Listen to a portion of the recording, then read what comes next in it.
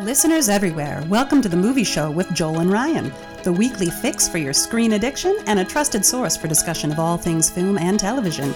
Please keep in mind that for the purposes of this podcast, Joel and Ryan are not acting as journalists, but rather fellow moving picture enthusiasts. All of their opinions should be taken as such. Also, please be warned that while Joel and Ryan may seem like petulant children, they are, in fact, adults who may occasionally use adult language. While they promise to bleep out all the worst words, it's a good bet you will still understand what they were saying. And now, with no further ado, here's Joel and Ryan.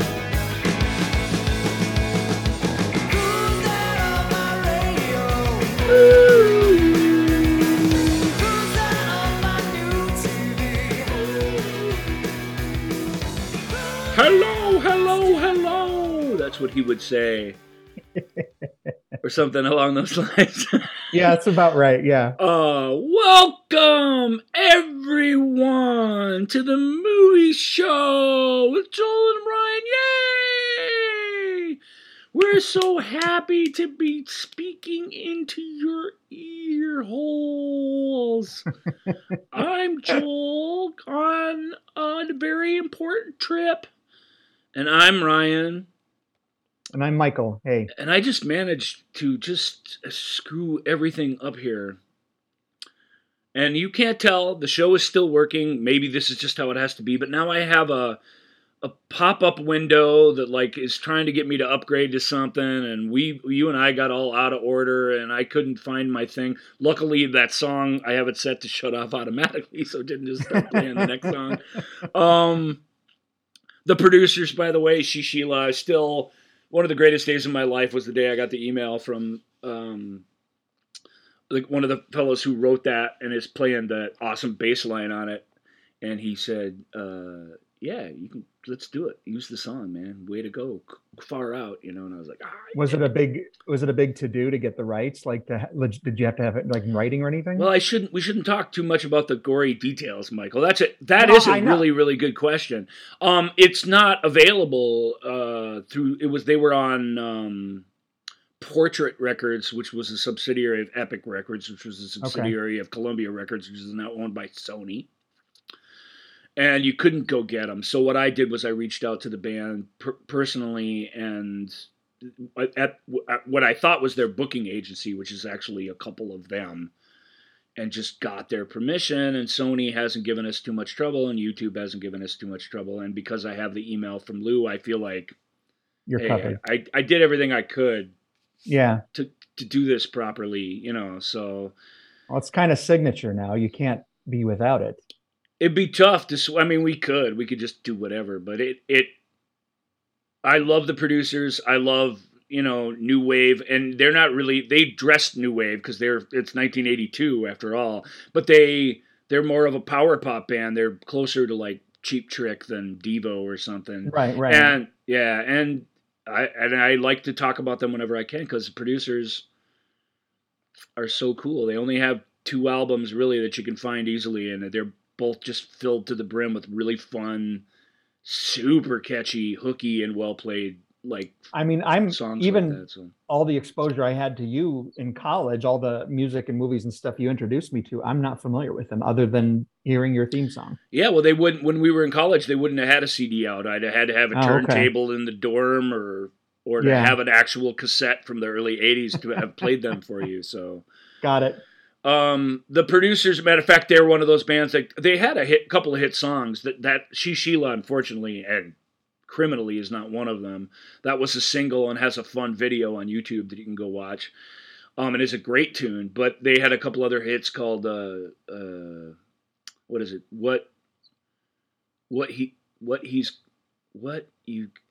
I can't remember now. I can't even remember what it's called. What he's got, I ain't got. Or what I've got, he ain't got. I got you. That's what I got. That's what I got. It's a really, really fun song. And then there's another one, too, from their debut album. Both little minor top 40 hits. And like I said, a couple of videos. It's great. They're not a very photogenic band, but their cover of their first album is they're sitting on these director's chairs. and they're really, really tall, like, director's chairs like you'd had on a set, like they're the producers, you know what I mean? Yeah, That's the joke. And they're just kind of sitting there, like with their legs crossed, casually watching the movie be made or whatever. It's cool, and they're very cool. Their second album is like some sort of building is on fire or something. It's that one's kind of ugly. So not a very photogenic band. No, I mean, no offense to them. We're not a very photogenic it took me an hour to put this look together. So so our that's I think that explains why our YouTube views are really high. I think we are better in audio form. Video killed the radio star. That's not bullshit. That really is true. And even though they're very much an MTV era band, and because they made videos in a time when Van Halen and Foreigner and stuff weren't making videos, they got on MTV a lot. That's really where their legacy lived.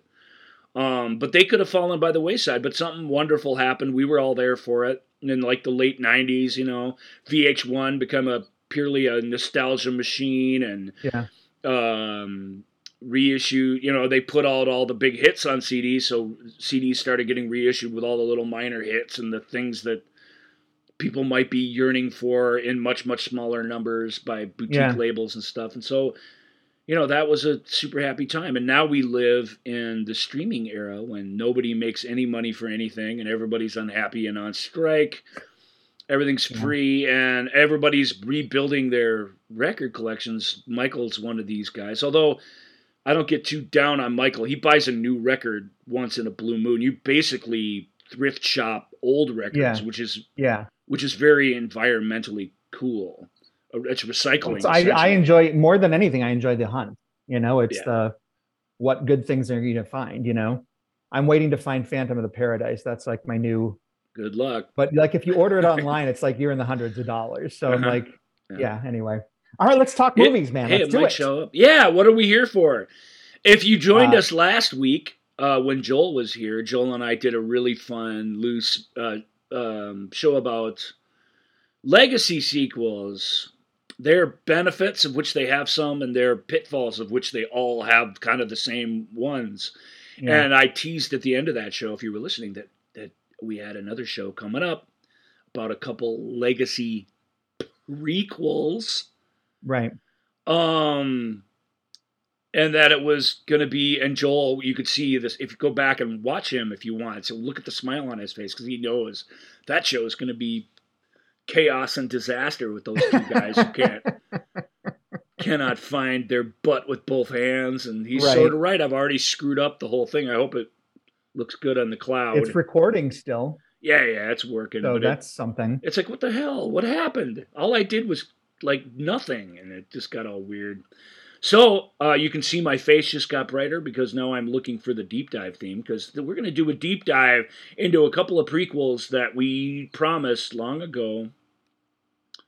In the Alien series, was it a year ago or 2 years ago we were talking about 2 years we did the Alien films. Yeah. Time flies, Michael Klug. Yeah. What is up with the world? I don't know. It's mid-June. That's all I know. And it's insane. It's just too fast. Well, this is the anniversary, some anniversary of the release of these. These were both June, is busting out all over films. And not that means much to me, but it's also the anniversary, 2 years of our giant Alien show, which got us an exclusive interview with Charles de Lauzirika, which was one of my favorite shows of all time. And he'll come up a little bit here when we're talking about Prometheus. That was one of the last things he worked on with Scott Free. Yeah. And that's it. We're going to do a deep dive into Ridley Scott's return to the Alien franchise, the prequels Prometheus and Alien Covenant, and a couple of their assorted little things on the side. Here it goes.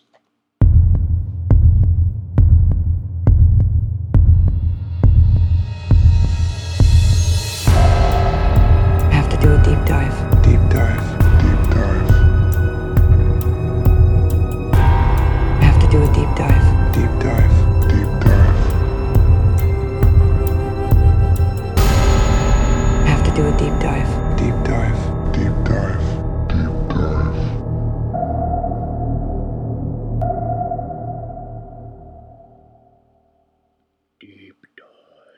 It's deep dive time with Ryan and Michael, or Michael and Ryan. It's supposed to be alphabetical order. On my screen, Michael is on top of me. That probably is not how we're side by side in my screen. So I know I changed everything. I don't know what my problem is. I don't want to lament Joel's being missing, but here's where you guys are really going to miss Joel. Maybe I'll do a good job of this. We'll see. But Joel does a really, really amazing job, and he doesn't get enough credit for it. So we'll just credit him for it while he's here. Because his sense of humor, obviously his cosplay is top notch. Where would we be without that? And his just sort of master of ceremonies voice and attitude is really, really great. Neither Agreed. Michael nor I have those particular superpowers at all. I can do it. Michael's got some cosplay too that he could do for you, but I don't think he has to date. Well, I have this. A little something. That's it. Yeah. No little guys from Prometheus, though. I didn't want to dig them out. I don't think I even got. I'm sure there were Prometheus figures, and I'm sure there were probably Covenant figures, but we'll get to that later. Like my revisits. The collectibles. Well, my exposure to Prometheus because, it was only the second time I'd seen it, and. Well, as you know, these deep dives we're supposed to go through the films in order, Correct. Say what they are, and then respond to what they are in little bite-sized pieces, and everybody, it's like watching the movie. Sometimes it's even longer than the movie because we're just that insightful.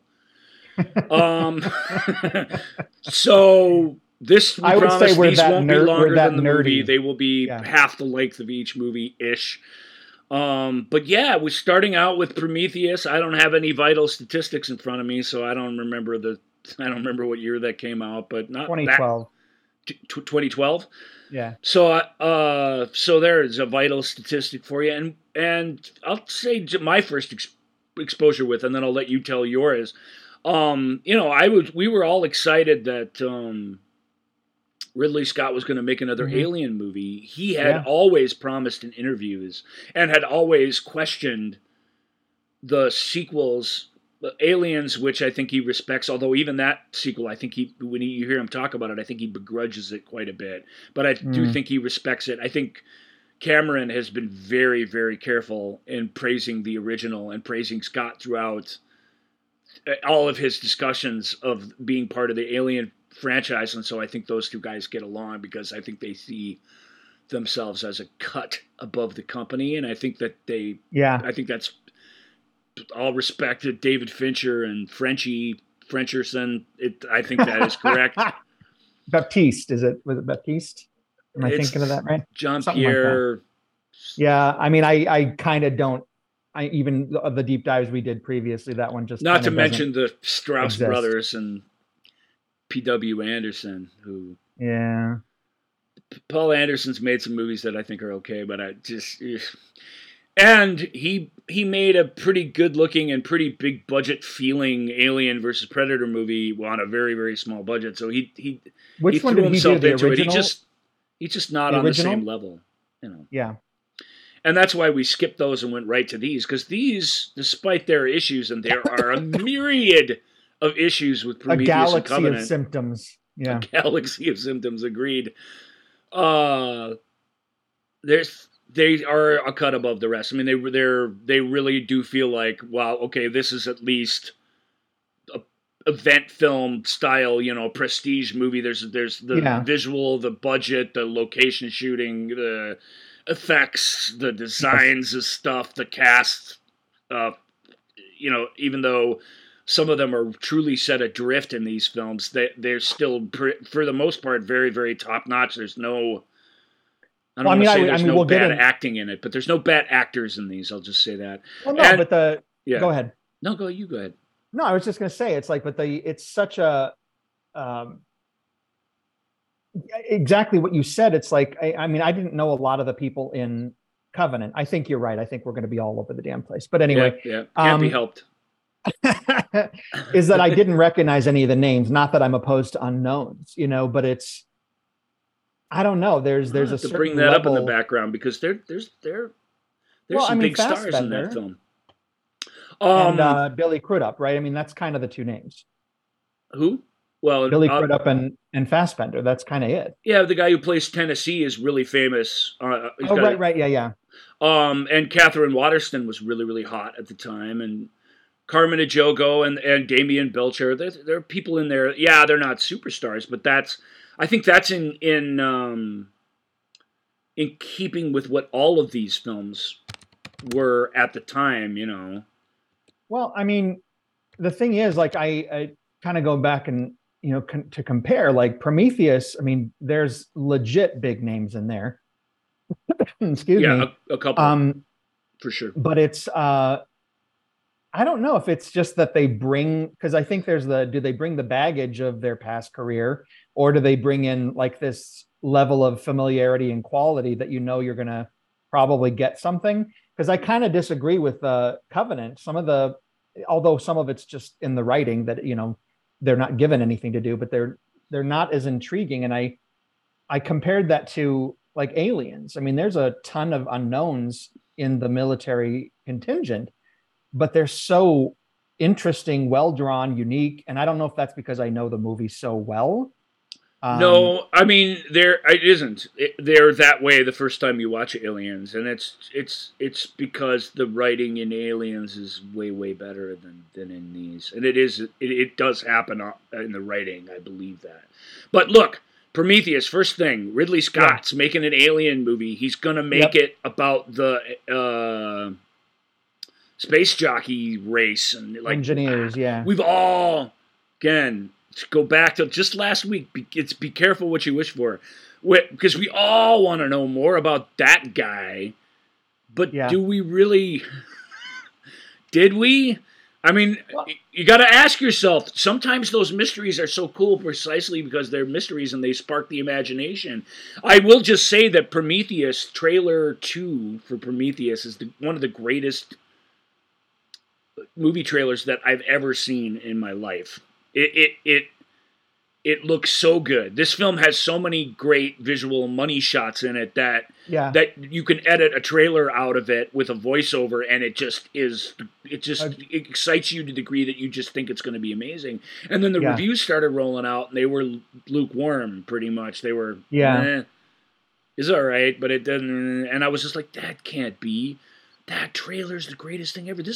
They're talking about the creation of mankind and what creation really means, and how creativity, when you zoom in on it, is really destruction. And it's got all these huge godlike themes and biblical references, and I'm just like, it's gotta be great. That sounds like the smartest, coolest movie ever. There's not a single xenomorph in the whole trailer, thank God. I mean, I'm with Ridley at the time on that. He believed.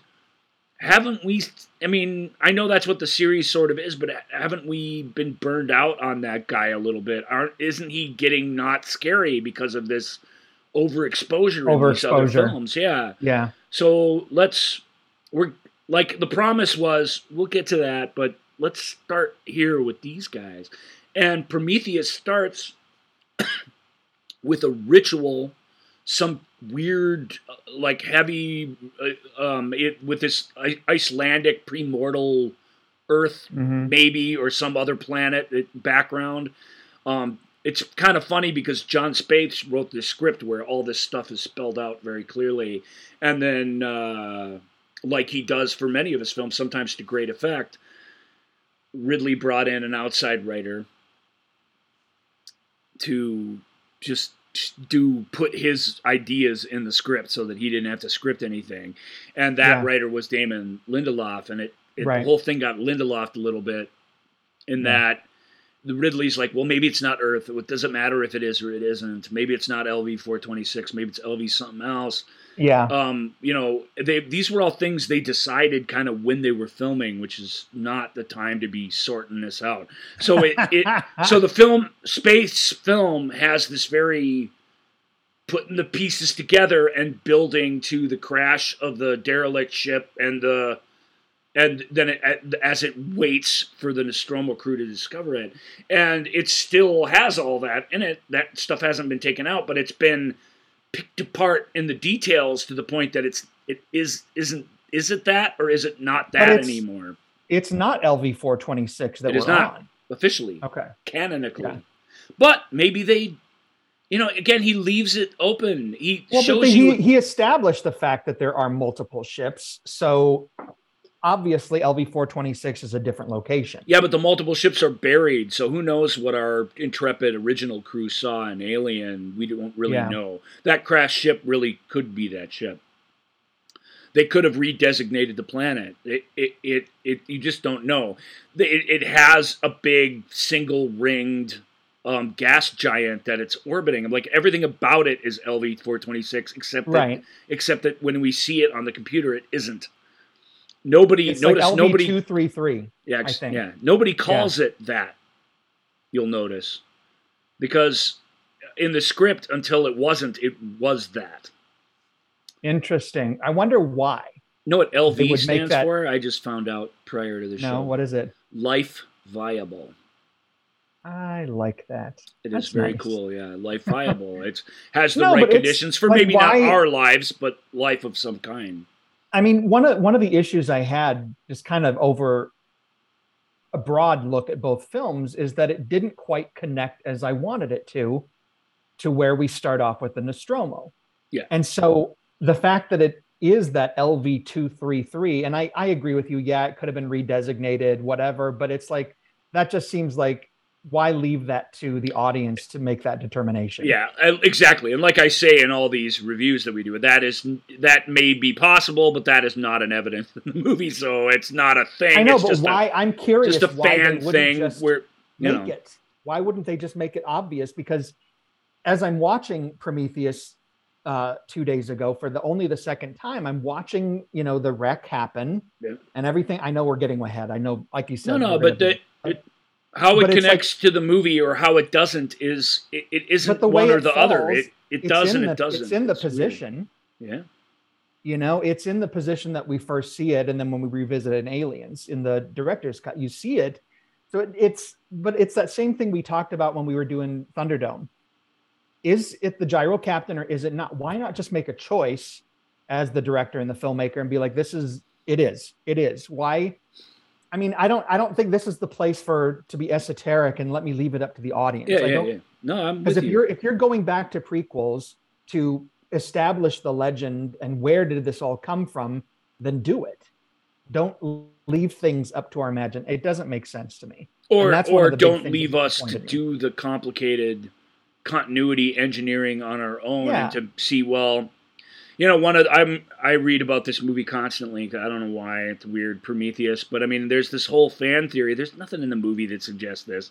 There's this whole fan theory that the security guys were all hired by a substandard firm so that they wouldn't actually get in the way of the corporate agenda that we find out is sort of behind the entire mission, right, close to the end of the thing, and that the scientists are stupid for that reason. And I'm just like, okay, I mean, that makes some sort of sense, but we meet Meredith Vickers, played by Charlize Theron in this film, and she claims that she's actually hired these people. She's she expects to profit by and survive this mission big time at any expense, and it's hard to believe that she'd be like, well, let's just get some losers here, and yet. Michael, this is where it really starts getting weird. This film is full of losers who deserve to die.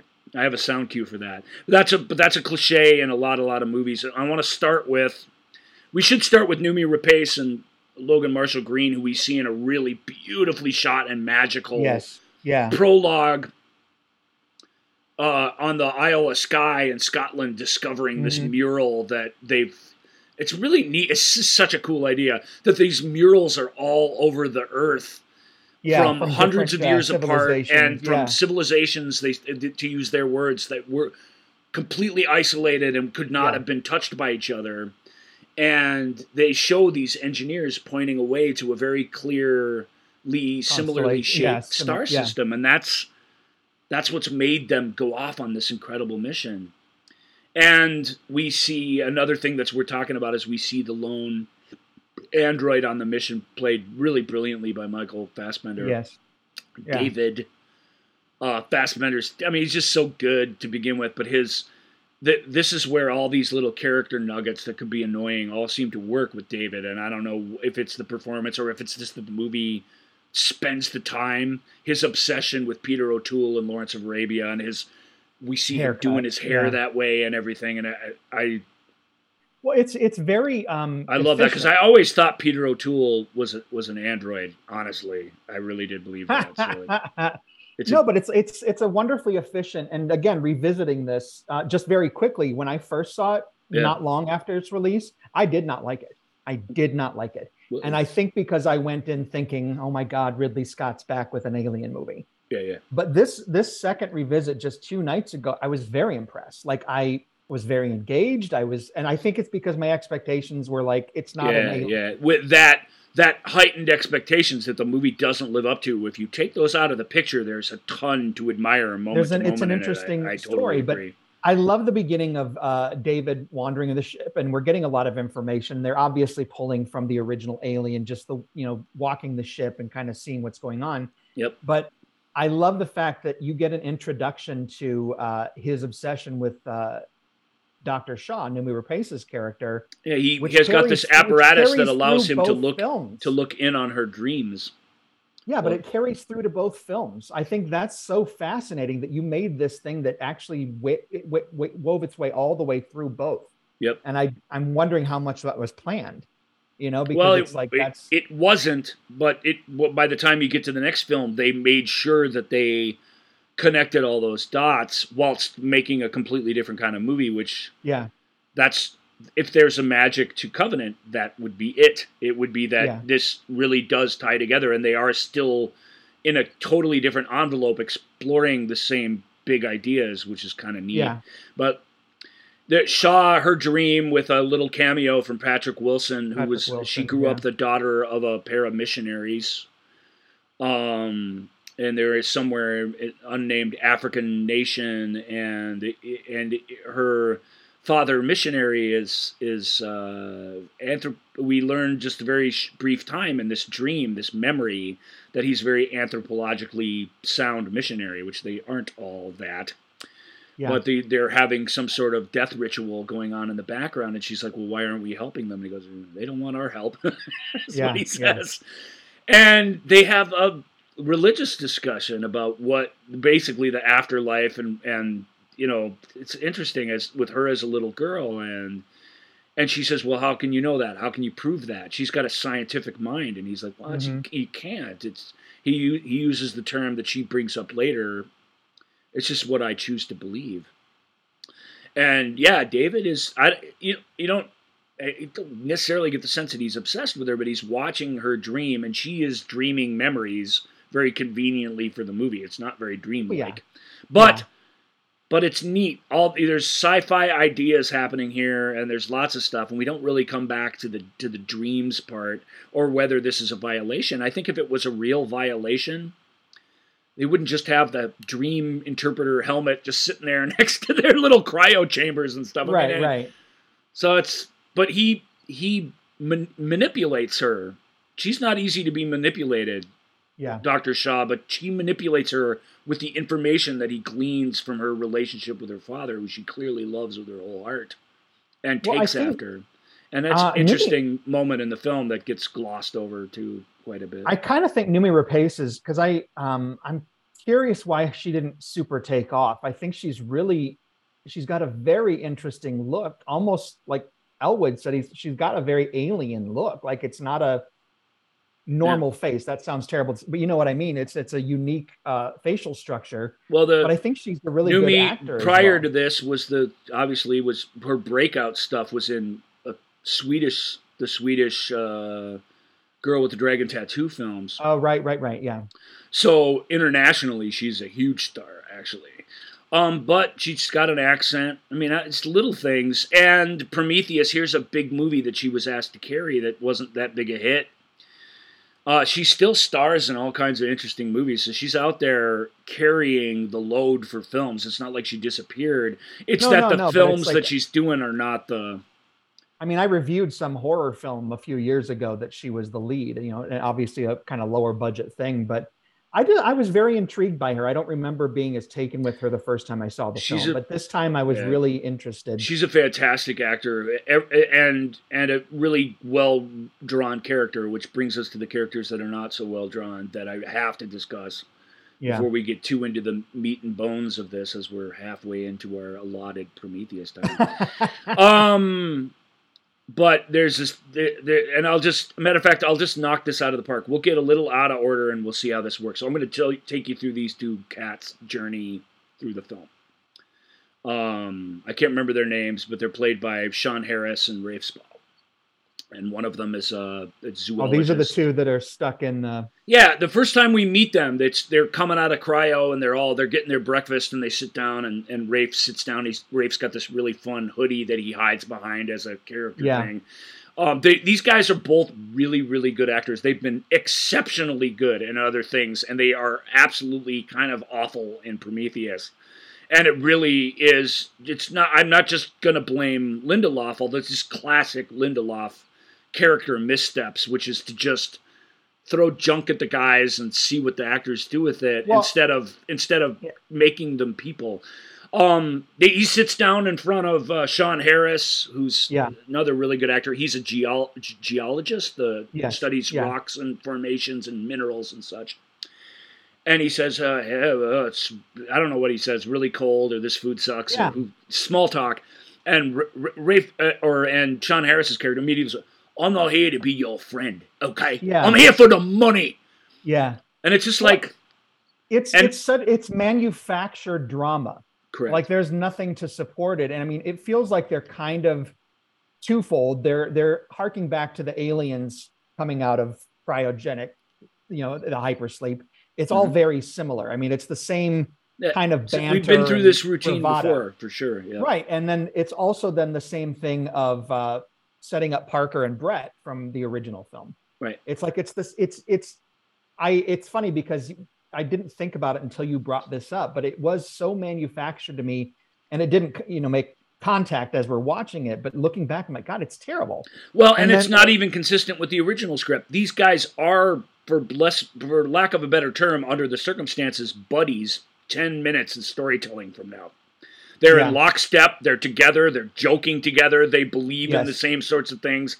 Like, so that I'm not going to be your friend. It does them lazy. Such a stupid disservice. If we allow them to become people in front of our eyes, instead of insisting they become this kind of character in front of our eyes, that we can follow their journey with some sort of verisimilitude, but we can't, because these guys, first of all, you've got a guy who's in charge of mapping the installation that they find, and he's the guy who gets lost. That doesn't make any sense. Yes, yeah. You've got the guy who's into the animals and stuff, that when a space cobra shows up, which is demonstrating all of that we all know intrinsically, whether we know it academically or not, it's displaying all the characteristics of an animal that's being threatened and about to attack.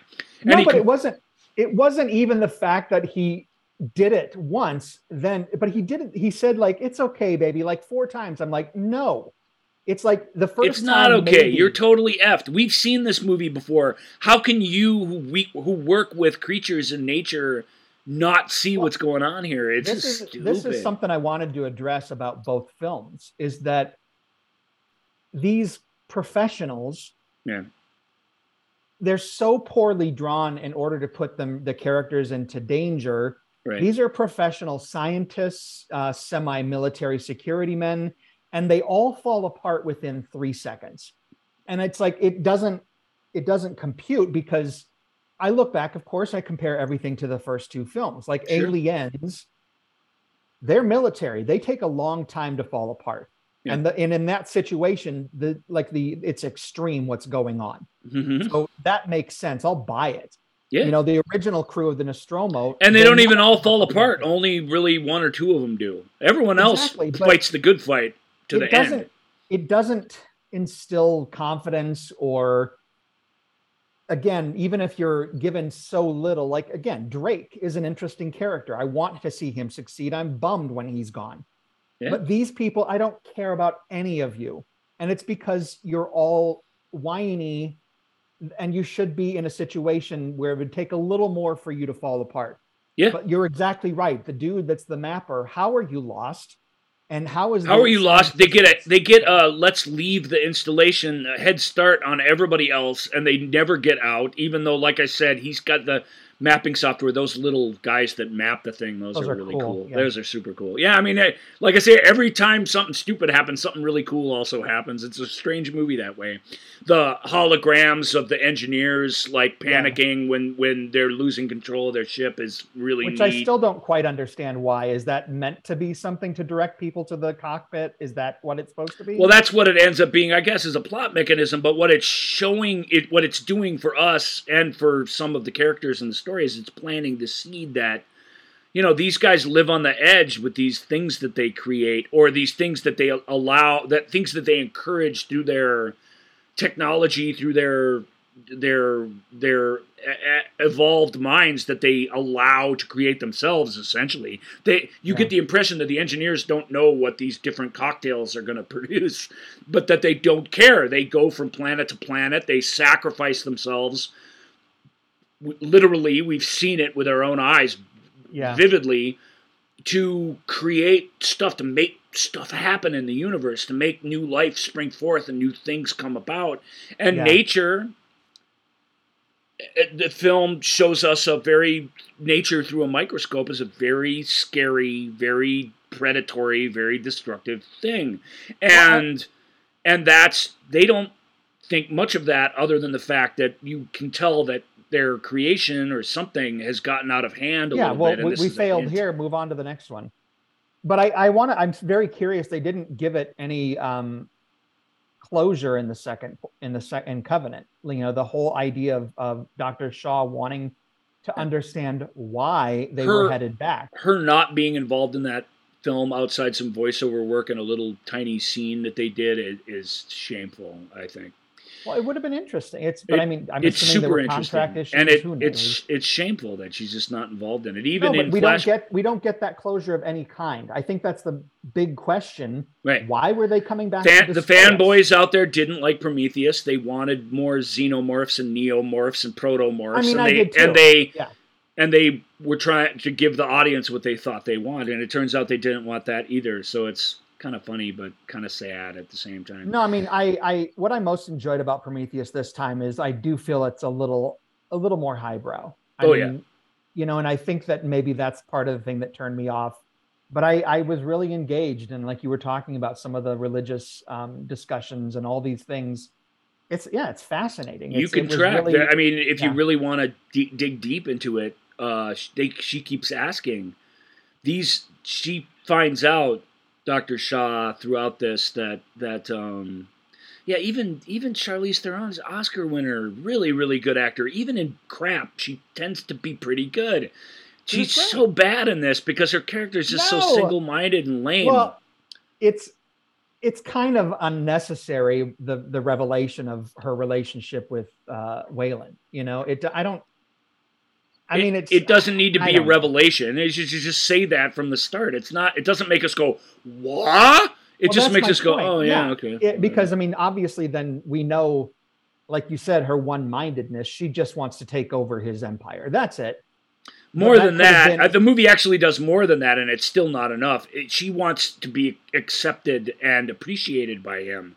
And in a way that she isn't, and she's very, very, a very angry and bitter person because of that. Because she's like all the girls that we've known. She's like the Hillary Clinton of the movie, essentially. She's sat there in the first row, taking notes, making plans, doing all the work, knowing what the right thing is, the right way, understanding the process. Like, she's done everything that she's supposed to do, and along comes Obama with his charm and just gets to be president, and and that's the guy in us that are like, we kick back, we chill out, we draw cartoons instead of notes, and because the world is our oyster and the world's run by guys, that even his hologram. Guy Pearce plays Wayland in a hologram. Great makeup on him, by the way.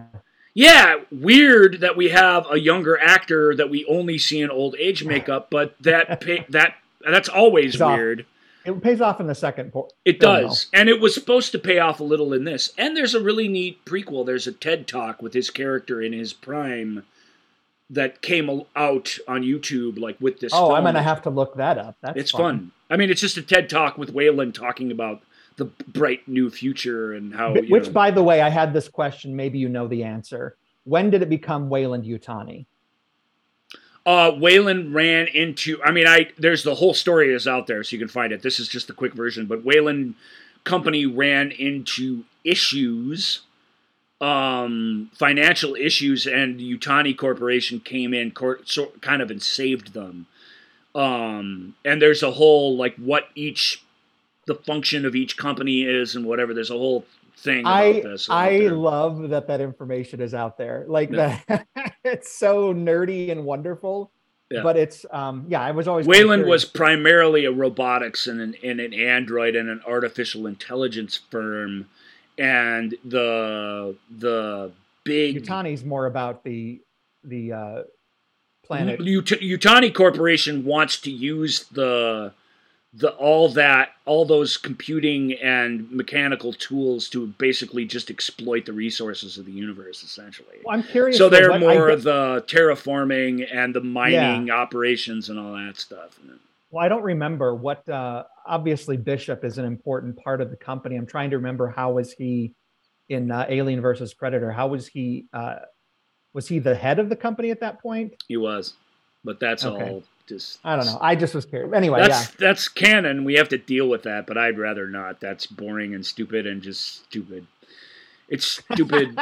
It's this. What we have here is how you do it smartly. That doesn't end it. In the end, it didn't make for a great movie, but the relationship between father and son, creator and creation. I mean, all that is happening. Yeah. We want Lance Henriksen back, so even Alien 3 doesn't call him out by name or make him anything. It leaves it a little left there because the more you explain it, the dumber it's going to be. And by the time you get to Alien and Predator, it's dumb. That's also dumb. That is also dumb. Lance, he's a good guy and he glides through that stuff, but it's just all stupid. So I don't want to get into it. But yeah, Prometheus, God doesn't paint in straight lines. They find this installation. They find the engineers. They even find a cockpit with a or what we know is a cockpit. There's not a big seat in the center of it, but we get to see that later. That's so grand. That wordless holographic 3D scene where David, the android, finds the cockpit and activates it is really, really good. Deserves a much, much better movie. It's so the music. Yes. All of it. It's just stunning. I was very taken with this screening there, and I think it is the relationships which weren't too heavy-handed. The potential that David is, like you said, maybe not obsessed, but is interested in Shaw, and so there's so many good things in here that it's irritating that he respects her clearly. Yes, but it's the fact that for both films, whereas there's not a lot of respect for her boyfriend, and you can feel that in the scene. He's an idiot. That character's stupid. Yeah, well, he comes all this way to find these things and finds them, and because he can't talk to them, he loses his mind in depression and frustration, and we can't understand that. It makes no sense. It is terrible, and the actor does the best he can with that switch, but it's stupid because it's just a bad idea from the get-go. The flight crew, Idris Elba has to do something really serious and interesting, and we don't see him as a serious person ever until that happens. There is some deleted material that helps get him there that they pulled out of the movie. And again, Benedict Wong and Immune Elliott, the guys who work under him. 2 lines. Yeah, those guys are written in this way that they're the guys who bet on everything. Like, that's the character work that was done here. They have lots of bets, and at the end they have a joke about a bet. before That's- sacrificing. That doesn't cut it. If that's all you're going to bother with, leave it out. Leave it out and let us decide who they are. Because those little character building movie stereotype things aren't helpful. They are not helpful. They bring this movie down at almost every level, even high level, but definitely these low-level characters. I agree, Ryan, but the issue with both films and in Prometheus, since we're in that, it's I can't tolerate, and you know I've been brought up in horror, so I'm used to characters making stupid choices. But it's so Cain easy is one of the stupidest characters ever, and yet we're given the minimum amount to know about him, to know why he's doing what he's doing. Exactly. And we don't sit there and judge him. We're with him. No. Isn't that fascinating? Because these people going in and looking at the drums, the pseudo eggs with no gloves, they take their masks off because taking the helmets off is the dumbest scene in the whole movie, in fact. Because you're like, just because there's oxygen here doesn't mean you couldn't breathe something terrible, which the second movie we'll get to it demonstrates. But you're not safe just because just because your lungs can function. You're not even vaguely safe. So there's no quarantine. They treat that like a joke. They treat all the science like a joke. The religious and philosophical discussions, though, are interesting. And I will say one more thing about that before we run out of time. We got a little more time, but before we run out of time for Prometheus, you can sit there and do the math. And I love this about Prometheus. She says, Shaw becomes obsessed with why did they change our minds? These are bombers, and they're coming to our planet, you can tell from these holograms, to wipe us out. If they created us, and they reached out to all these different civilizations through the years, why? What did we do that pissed them off, that made them want to get rid of us? And if you follow the timeline, the film really cleverly leaves enough clues for you without telling you this. Time debt involved and where they are when this decision happened and when these guys were about to take off before something got to them and delayed their mission. Yeah. It lines up perfectly with the crucifixion of Christ historically. Really? That's what we did to piss off the aliens. It's really... Okay, I know we have to move on to Covenant, but where does this come from? It's in the timeline. Somebody smarter than me, I apologize. I'm just telling you guys to go find this. It's there. It's in there. It's right around year 0 AD or whatever that this is all about to happen. When they turn their backs on humanity. Not only that, because they turn their backs on everybody. These engineers are not to be admired just because they're creators. They're just got these really complicated destructive chemistry sets, and they're just letting it loose in the universe. That was something very shocking to me when they awoke the hypersleep one, and then he turned. I wasn't expecting. I didn't remember that he. And again, that scene was longer. Deleted scenes from Prometheus. Let's just talk about each of them. There's 4 of them that would make the movie instantly better. It wouldn't solve all the movie's problems, but these 4 scenes would make them better. That's one of them. The first one, though, is the opening ritual is much longer. There's more engineers involved. It's a very monk-like religious thing, and it's clearly meant to take place on primordial Earth, and they're clearly meant to be creating life on Earth, essentially. Okay, got it. Okay. They just cut that down and made it ambiguous, which is what they did with all of these. They took what they were and made them, what are they, in every single instance.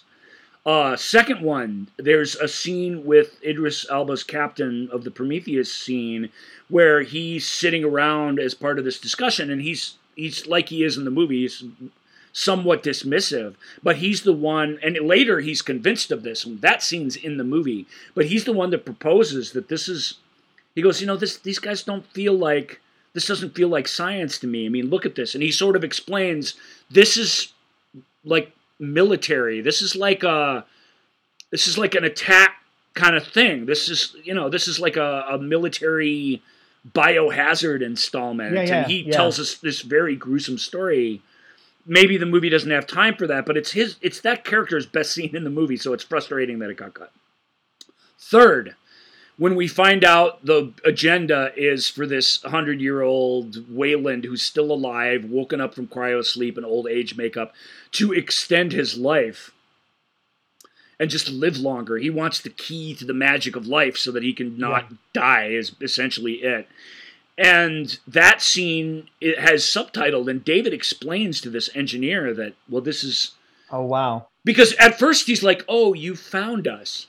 And he's like, hey, cool, you're our creations. I recognize myself and you. He's happy to see them. And he treats them, he pats them on the head like children, like, welcome and blah, blah, blah. And I'm glad that you interpreted the signs.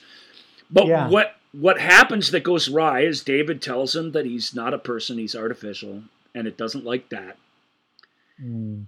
And he tells him that this guy who put all this mission together just wants to live longer. And these creatures that all their technology is based on organic stuff and life is talking to a robot who, on behalf of his master, wants to just live longer. These characters are all about sacrifice. They sacrifice themselves to bring life to the universe. And the idea of one of their creations just wanting to be immortal pisses this guy off, and he basically goes off the rails because of those two things. The scene is told with no subtitles, which is, that part maybe is okay. If it were longer and we could see the connections and the engineer's mind changing, but we don't. It just goes bad in a snap. What would it have been? Another 5 minutes? Because not even another 35 seconds. Out of the 4 scenes you mentioned, that would be... It's great. Like, that would be crucial to make. The other thing they cut that, again, it's just so stupid that they didn't, is there's a stalk and stab scene with Shaw at the end when the engineer comes for her in the escape pod, where they fight it, they duke it out, and they fight it out, and they're running through this thing, and she's not holding her own with him. She's getting her ass kicked, but she's surviving and being smart. Yeah. And she leads him to that door where it gets taken over by that thing where she knows. Oh, rather, because as it is now, he just... As it is, he peers behind her and she says, it feels like it's at the end of a big fight, but it isn't. She says, die or whatever, which is crazy. Yeah. And then so why they cut that scene where she's acting truly heroic and badass and cut right to the point where it's at the heightened end of something that we don't experience, which feels corny. Well, I mean, I know we got to talk, but... before we let this movie go, we got to talk about the alien abortion scene, yes? Oh my God, I was just going to bring that up. Because we have to. We can't. We've skipped past it, but we have to. It's so intense. Like, I was watching it and I was breathless. I'm like, this is insane. And I mean, the effects, her acting in the scene, and the idea of what is happening before your eyes, it's worthy of deep dive discussion because it's the idea that blows your mind, and it's the thing on the entire movie that's truly worthy of. Well, and the thing that they set up is that she's not able to conceive. It's so grotesque. David poisons her partner, who in a moment of comfort comes to her and has sex with her and impregnates her with this alien, and she starts to figure it out, and when she does, she goes to this little surgical thing that which is a great little dumb setup. It's just enough. It's not too much. It's like, okay, we set it up that she's aware of this. It's completely photoreal. Everything about it is just spectacularly amazing. It's where Ridley his mission for this film comes across. This film has sets.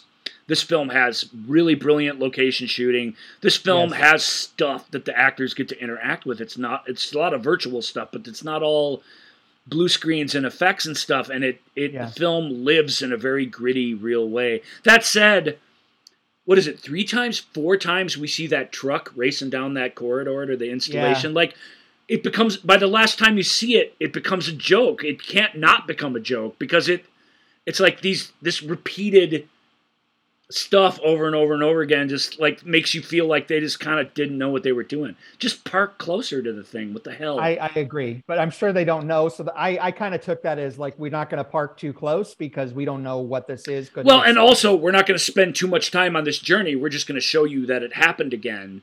Yeah. Which that's even is a mistake. It's like, we saw the journey once, we get it. You don't have to show us all that. It doesn't create any urgency. It feels silly by the time it's over.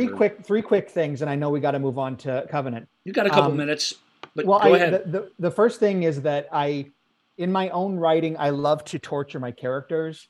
So, and then to have them still have to deal with everything going on. Yeah. This is prime of her being stomach stapled and having had this abortion surgery, and then having her stomach stapled and then having to still go deal with everything. I mean, that just warms my heart. I love to put the characters down. Like, you can't.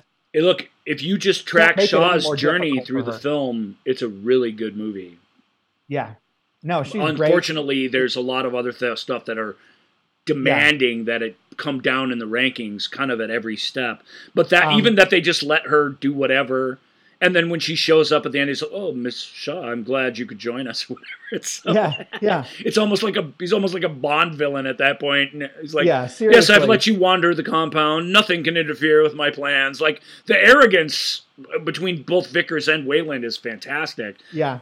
And David's contempt for them in a very subtle performance comes across. And so Numi and Fassbender really carry the day in the film. And I agree. And they make it worth revisiting. I watch it once a year because it's, despite the things I hate in it, and I hate it. Michael, you've been on the show before.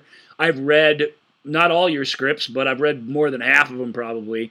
And Michael creates his fair share of stupid people, but they're always, always, always doing the best they can. They're always trying their hardest and trying to make the best decisions they can to survive. And you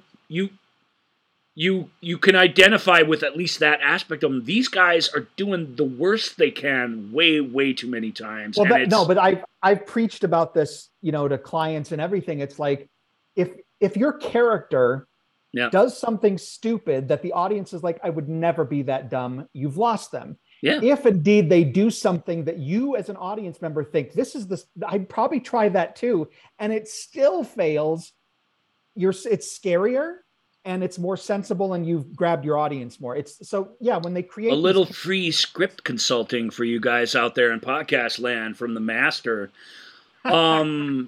You're absolutely right. It's the difference between what do you come to movies for? A lot of people do just come to horror movies to judge people and to laugh at their foibles and to see them get eviscerated. A lot of that happens in Prometheus. If you come to empathize with them, to walk a mile in their shoes in a very crazy situation, and to actually feel something, you have to do what Michael's saying. You have to at least try and do it. Even the effort alone is enough. Yes. If you kick back and throw people... If it backfires, then at least they tried. Throw people like Sean Harris's character and Rafe Spall's character and Kate Dickey's character. Just throw them out there and show how bad they are, and so that we can see them get their just desserts. Michael likes just desserts too, but that's not enough. That's not enough. The film is personified visually by the fact that this giant, massive spaceship is crashed down into Earth and is now teetering on its axis and rolling towards one of our characters. I'll leave out who that is. So great. And all they can, and it's visually it's stunning. But this character can think to do is run in a straight line away from it. Yeah. When running, when doing this or this or some degree of it might have saved them. That's typical horror film crap. People running down the middle of a road, just go to the ditch and the car won't get you. Right. It's the same thing. But I mean, two more quick things is like I loved that they so sparingly used Goldsmith's score from the original. Yeah. I mean, they overdid it in Covenant, but in this, it was, I think, maybe 2 times they used it, and it just warmed my heart. It was so lovely. And then another question. I'm going to get his name on Mark Streitfeld. He's a Hans Zimmer acolyte, and he does a really, really nice job with the score for Prometheus. Well, because it's really, really well done. Covenant is legitimately, let's redo Goldsmith's score. Like in the first act it is. I mean, it brings back things from Prometheus and does other things. But in the first act, it's like, what are the greatest hits of Goldsmith's music? Let's do all 3 of them kind of in their entirety. Let's not hint at them. Let's do it. Yeah. I don't mind that. I think 3 is too much. I think if you picked one and we heard a reprise of it, that'd have been pretty neat. I think the fact that it rolls with that. It's Because too much. again, Yeah, you shouldn't. I know it's an Alien prequel, and this will allow us to drift into Covenant. It's an Alien prequel, but you shouldn't be reminded constantly of a better movie when you're watching a movie. That's a very good point. Well, Yeah. that's a thing that all prequels really struggle to avoid. I don't mind that you connect the dots at the end. Fans really, really love that. Fans still think Revenge of the Sith is a good movie somehow. I don't know how. I don't know how you can watch that and think that's good, but they do because it does it. It does the work of this. Gives you catches up, gets you into the spots you want to be, or that you thought, and because it does that, it feels artificially satisfying. But that movie doesn't sit there and be like, remember this, remember this, remember this. You can't keep doing that. That's bad. Don't do that. But Covenant's got a lot of really effing cool things in it too, dude. I was legitimately surprised. I didn't love the movie. No. But it was nowhere near as bad as I thought it was going to be because, again, I never bothered upon its release because I didn't like Prometheus. So now, obviously, knowing that we were going to talk about this, okay, let me give it a go. And I enjoyed a lot of it. There's visually, both films are beautiful. I mean, they're just lovely. Ridley films. Scott knows how to make movies, and the budget for Covenant's about half and several years later of what Prometheus was, and it has some audacious action-oriented ideas in its final act, and they work. I mean, he makes them work. He's just a fundamentally awesome visual storyteller. Yeah, and I mean, despite so many of the problems character-wise and underdrawn characters and stupid characters and all of this, it was just a fun ride, and well, the film does some effort that the other film didn't in leaving these characters to discover themselves a little more. Not completely. It still has a lot of cliches thrown at each of them, but it doesn't. Here are these people, and here are these people. It lets these things happen with the way people react to each other and other things like that, which helps. And it's the Covenant, and the cool thing about Covenant is we start right off. Well, no, we don't. Well, we got to talk about the beginning of Covenant. Sorry. Before we get into Covenant, let's go back to the awakening of David the android. Yeah. High atop the Wayland Empire. Yeah. In this austere, almost like end of 2001, little room that he has. It's very Kubrick. Very Kubrick. Yes, very Kubrick-esque. Damn, that's harsh. Okay. Yeah, it is. I mean, it really is, and it's really cool, and it's this weird metaphysical, literal conversation between a creator and a creation where... Yeah. The creation starts to disappoint the creator, right here in the first conversation. Yes. So you can just tell this sort of isn't going to go anywhere good. And the creator is again, he's not empathizing with this thing that he created at all. He's ready to judge it. He judges its amazing piano playing. He judges the choice of music. He judges everything about this guy. And whatever part of David that is alive is being betrayed by his father here. He's being set off on a path to neither serve humanity loyally nor really... He's headed down the Ash path and not the Bishop path. Not even the Ash path. Ash is just a corporate stooge obeying orders, Yeah. I mean, I don't want to discount what Ash is in the story. Ash is genius. But that's all he is. He's a corporate stooge in the 70s who's part of some conspiracy to save the tech at the expense of everything. That's the awakening to that in the movie is stunning. This is different. His whole personality is being poisoned right from the moment he comes out of the womb by this self-serving, selfish, pretentious dick of a master, of a father. And what that creation becomes is an absolutely evil monster by the time we're done with these two movies. He is monstrous and should be destroyed and is evil. David is evil, period. He is, but it's... For you Dungeons and Dragons fans, he's neutral evil, but evil nonetheless. Anyway, at this point in the movie, we don't know that we're going to see him again, but the callback to Prometheus in this opening scene is... it's great, and fantastic. I was very intrigued / disappointed with how close this eventual relationship that we reveal is, Data and Lore in Next Generation. It's so extremely similar. I mean, brothers, and I think this film pulls it out of the crapper at the very end, but I think when we get David and Walter together is where the whole thing... Really, David's appearance in the film is where it turns into a really stupid haunted house movie with stupidity abound, and it isn't an alien movie in and of itself. Yeah, let's go wash up. But several pretty cool sequences happen before that. Yes. We are aboard the whatever Covenant. I don't want to... The USS Covenant. I don't think that's what it is. We're aboard the Covenant. Yeah. There's an android. Looks just like David's, taking care of everybody. I think we learn... did you watch the pods that came with this movie? Did you watch Phobos and... No. So there's a little short film called Meet Walter, which is basically a 2-minute commercial for the latest Wayland android, Walter, who's going to change your life. And that's pretty neat, but it's just a commercial. I wouldn't mind having a Michael Fassbender in my employ.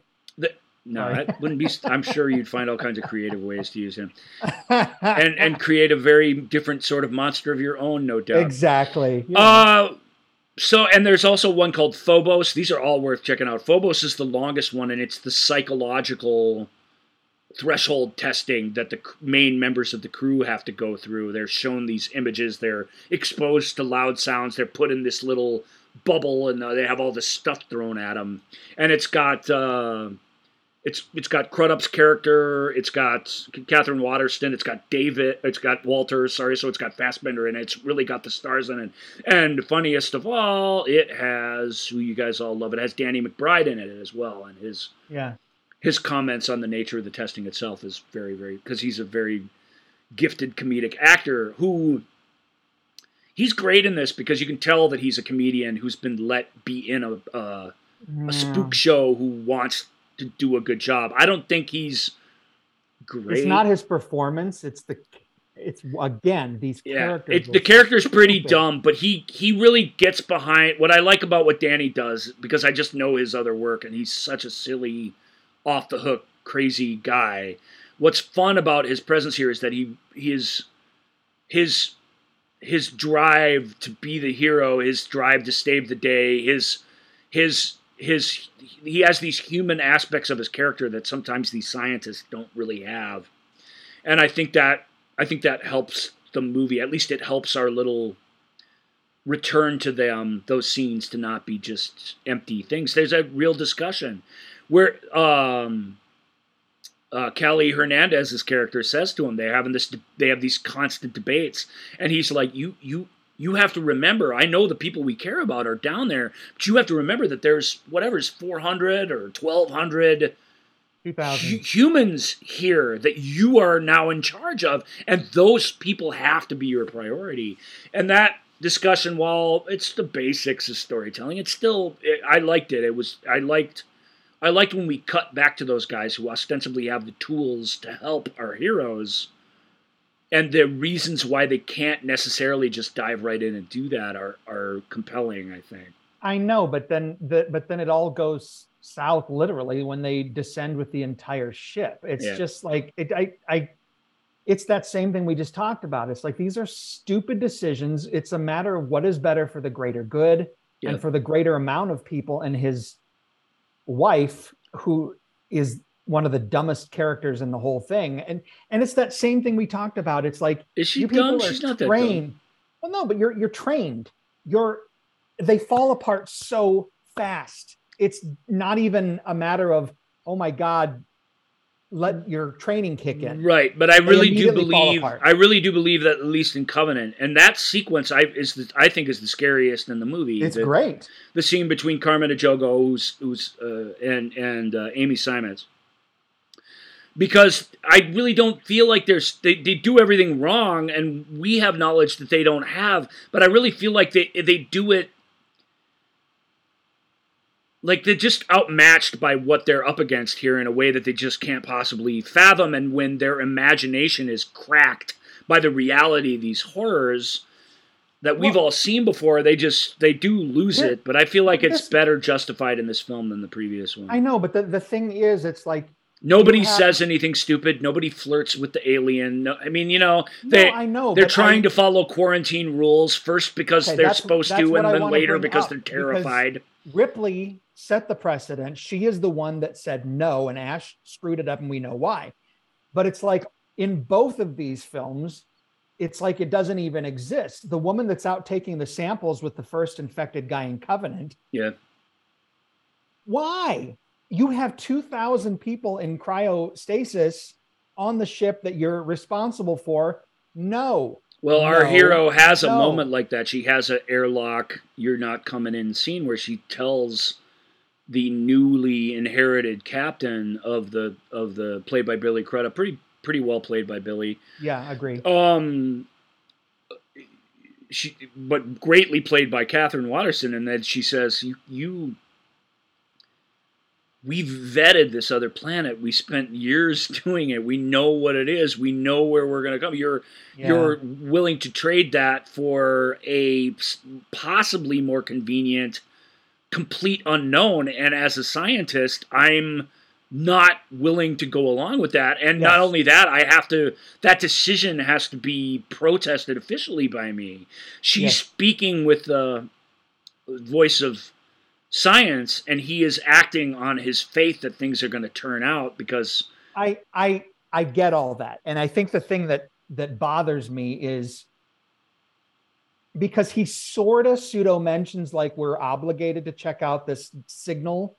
I mean, obviously pulled directly from the original film. Mm-hmm. If you don't go down, you lose your shares. And I think what's fascinating is that I bought. There's no how the characters are created. Yeah, but there's no you lose your shares. There's no corporate entity in charge of this. Then come up with a better idea that, again, make the decision like, no, we're sticking with our plan. Sorry, whoever's singing John Denver down there. No, we're going to go to and do to our plan. But then what happens, to make them have to go down there rather than someone's poor choice, which then, again, like, yeah, good. I'm glad you're infected and get a chest burster because you're an idiot. Technically a backburster. Yeah. I just don't. I think there are ways to have the characters make decisions better, where you're not gonna. It's so frustrating. And as I said, that sequence I sympathize with because maybe it's just the way it's done, or that we've met those characters and spent a modicum of time with them, so that we don't believe necessarily that they're. A couple of the guys out on the mission are acting pretty stupidly, but I think those two ladies really are doing the best they can under unbelievable circumstances. Then let me retract, because I don't think necessarily they were stupid. I think they were reacting in a way that is organic to what they have experienced. But it's the thing of, shouldn't there be a threshold before you go into hysterics? Yeah, maybe. Like it's like you were automatically. And it's fun. That short film I was just talking about, Phobos, Amy Simons' character she's a great actress. I like her a lot. She's great. She's the first one to pass because she's the first one to get scared and to admit that she's scared. The rest of them sort of fight the test to a certain degree. Billy Crudup, in fact, his reaction to the test is basically, no, I'm not frightened, I'm angry. I'm angry that you exposed me to that. And he's just very sort of maintains the line. Tennessee's all like, yeah, okay, so like bugs coming out of a person, bugs coming out of a wound. Yeah, that's really great. That's really terrible. Like he actually reacts with anger, and he passes quickly too. Crudup claims to be angry, but what he really is disturbed. And the test shows that he's not super prepared for what is thrust upon him in the story. I mean, they give you that. Like what was it they said, that he's going to be a problem because of his faith. And there's a great little scene that is actually in the trailer called The Last Supper, which is the Kelly Hernandez starts choking on something and Walter comes up behind her and gives her the Heimlich and saves her. It's a stupid joke, but it's a cool scene in that it shows it shows a couple of things. First of all, Crudup and Watterson's relationship, it shows very clearly. It shows that the crew really believes in her and doesn't really believe in him. It establishes all this fun stuff. It's could have been in the movie, maybe was meant to be, I don't know, but it's a fun scene. It also is the only scene where we see James Franco's captain of the ship actually interact with anybody and not just in flashback, which is sort of interesting. Which is such a weird cameo, It's weird when you cut half of it out. It is. It's like Guy Pearce in super old age makeup. Why? Just cast an old guy. What the are you doing? Why is Winona Ryder in old age makeup in the Abrams Star Trek? It doesn't make any damn sense. Why? Even when we see her 20 years earlier or whatever, she's still in old age makeup. Like, what did you put her in this for? It's nice to see her, but why? I'm not connecting the dots. So anyway, we need to jump back, Michael, because some of the coolest things that happen in the first act. Go. Yeah. Same motif. We meet Walter. He's alive on the ship when everybody else is asleep. The ship mother is back.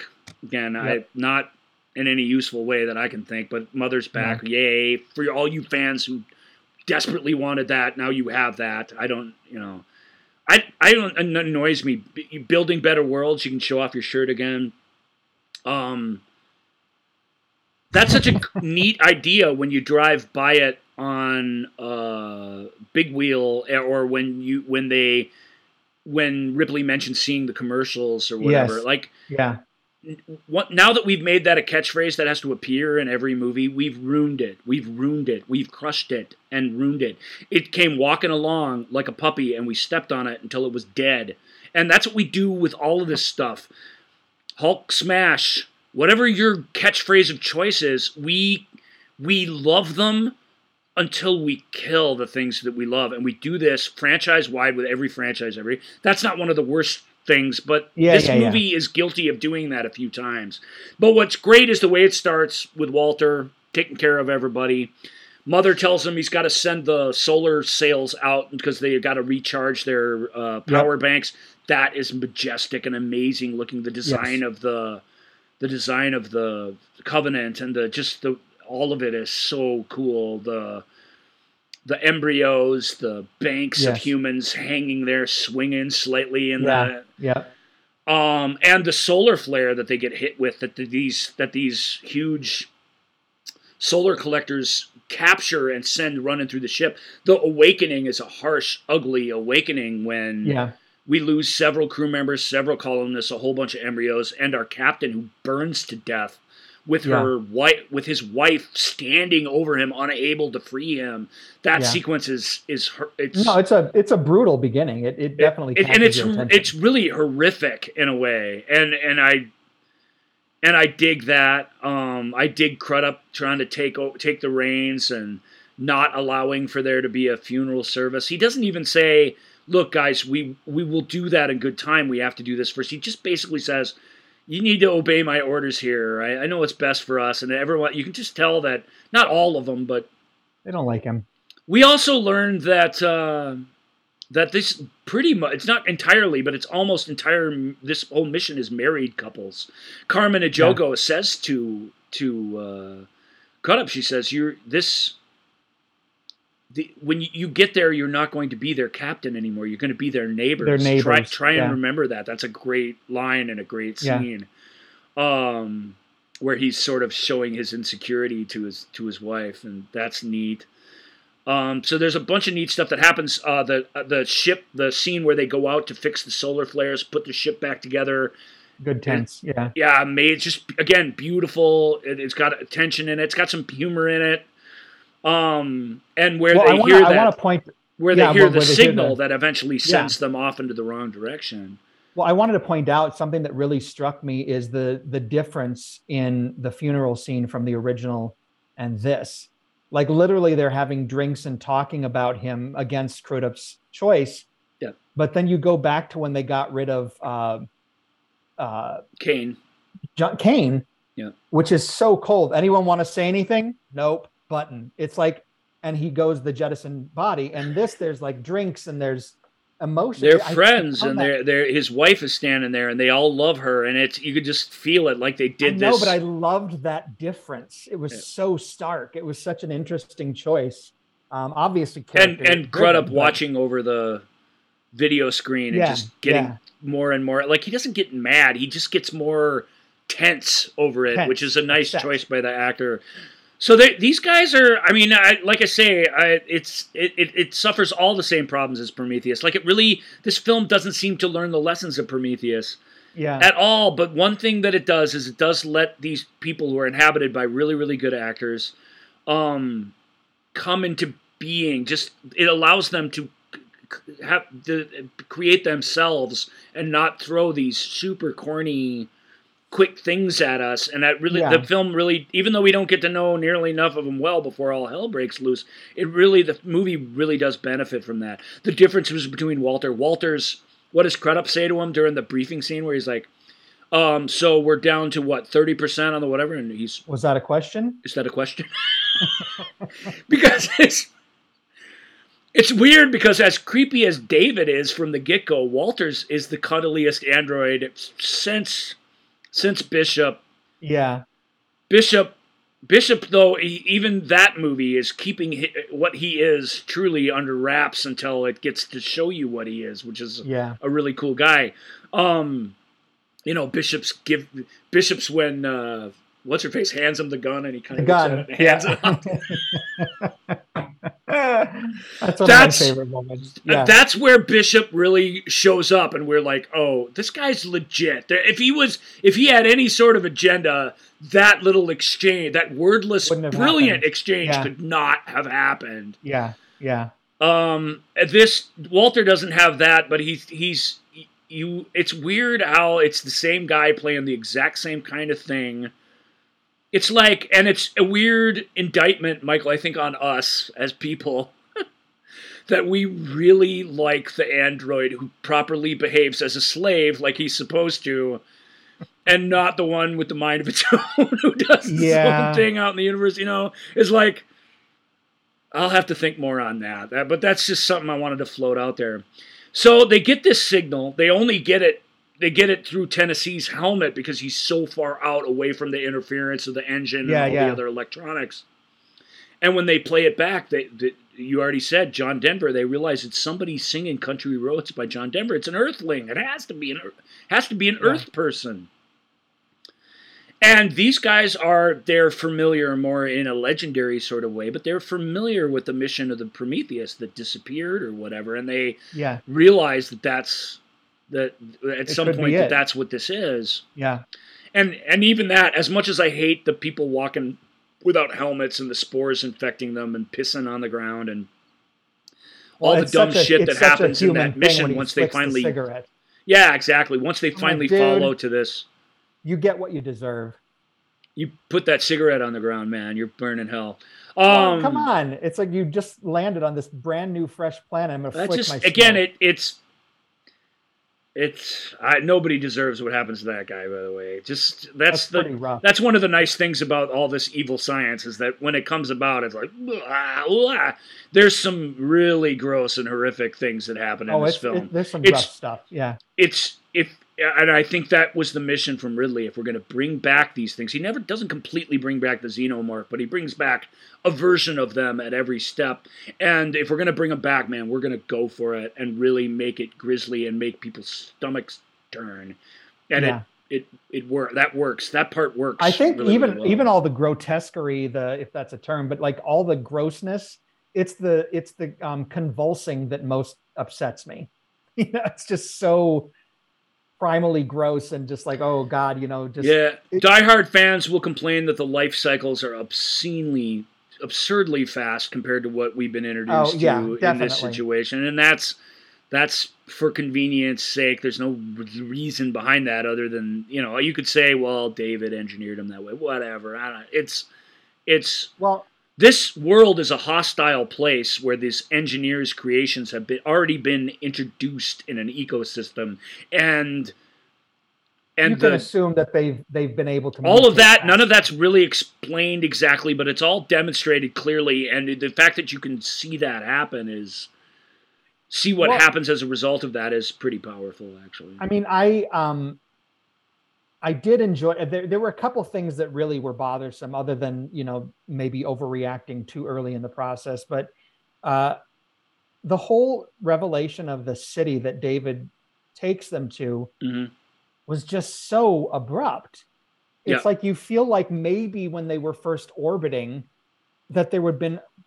We see structure, something to kind of set it up. It's like, oh, there's suddenly this gigantic city, which is great, and it serves what it needs to do. But the fact that it just appears so conveniently, it was a little.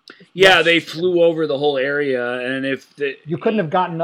We see structure. So again, the movie doesn't help you with this, but the fans have explained, like, is this the engineer's homeworld? What is this? It can't be, or it wouldn't have just this one place. So we believe it's basically camp whatever, and that's where they work.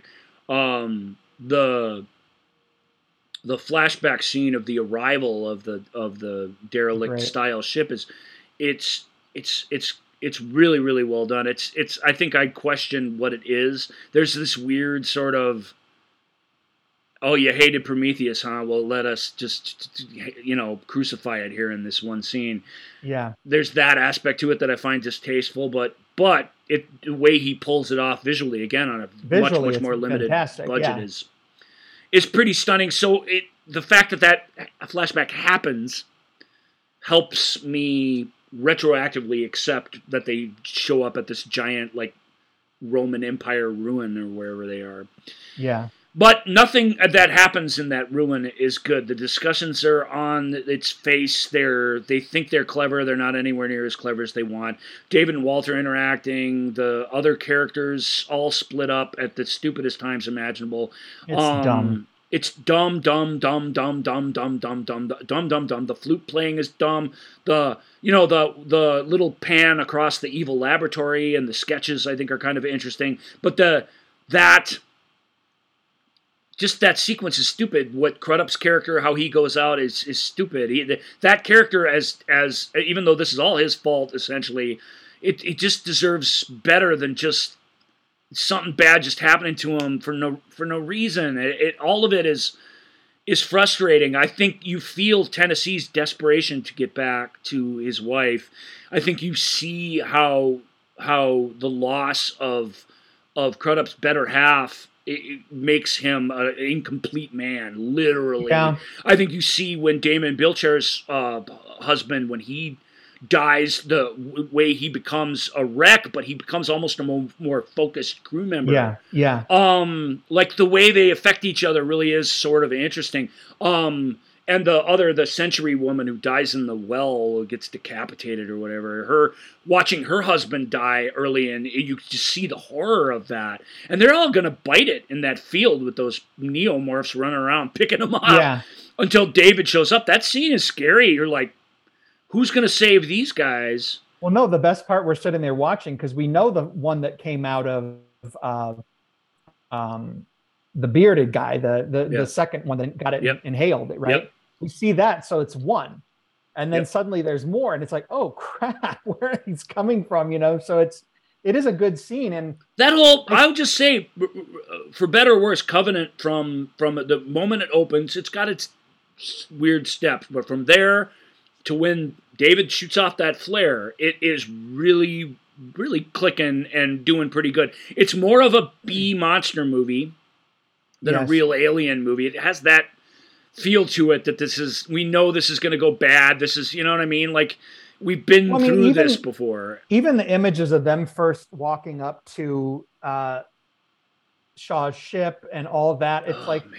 That's The Descent. That's Predator. It's every single one of those kind But of. that foot journey, following the trail of that ship and and discovering the wreckage is so great. And it just reminds you that walking through a dark place that is an unknown to you is so interesting. I think why people don't appreciate that scene more is because that's where it's revealed that Dr. Shaw has nothing to do with this, and that, like the engineers in that flashback scene, she's been discarded essentially by this, not just by in a horrible way by David, which they gruesomely sort of demonstrate later. It's more that she's been discarded by the storytelling, and you cannot help but feel that when you see her. Noomi Rapace is a real good sport for participating in this film at all, I have to say. But apparently her and Ridley, because it's just like, it just doesn't do right by the character. It's dismissive. It's but it's the same. It's the same kind of feeling to a lesser extent of what happens to Hicks and Newt in Alien 3. I would agree. It's like to a lesser extent, but the same. It does create the same sort of. It's like, we did all this, rude. But whatever you liked about this, F it. That's not the thing. Well, I think the big revelation of who David is and what his part was in creating the creature. Things. Yeah. It's how he's both murdered the engineers and taken over their mission in a really diabolical and evil way. It all pays off. Based on that conversation with Wayland at the beginning, but it doesn't quite. After 4 decades of wondering where these things came from, all we ever got was that it was an alien queen from somewhere. Right. That's the only kind of history story we get for that, and so. There's supposed to be a third movie that ties all that together in theory. But it doesn't quite give me, it doesn't satisfy me. No. It was not bad. It's interesting, and it's interesting to see what trajectory David took, but to ultimately, for it to be ultimately that weird space jockey creature with the spine on the front of his body with the big eye sockets, who, no offense, is 3 times the size of the engineers in these films, to find out that that's just a human-looking dude in a big suit is effing disappointing. So, whoever thought of that lacked the imagination to properly tell that story, in my opinion, and we're having to live with that. And at the same time, we've lived with it. You gave it to us. Now you're truly dismissing it and disregarding it in a way that feels like all these steps that we've taken to get to this point have been unnecessary. So, well, I like the whole creation theme that goes through both films. I think that's a really interesting thing. But and I didn't hate it that it was David that ended up creating them, but it wasn't as grand or as alien or as mysterious a mystery as you wanted. It's petty humans doing petty things to each other. It's frustrating.